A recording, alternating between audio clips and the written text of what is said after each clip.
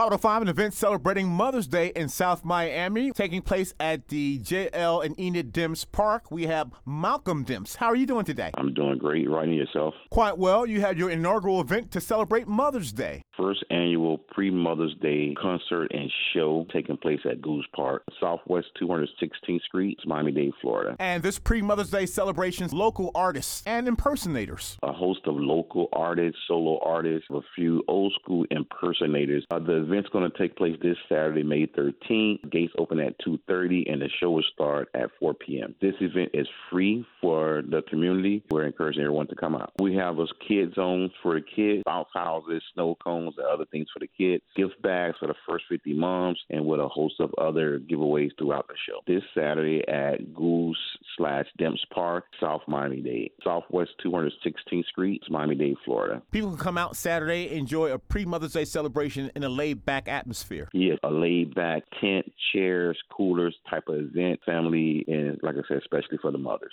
To show the mothers of South Dade that they are appreciated and that we appreciate all their hard work that they do for their families.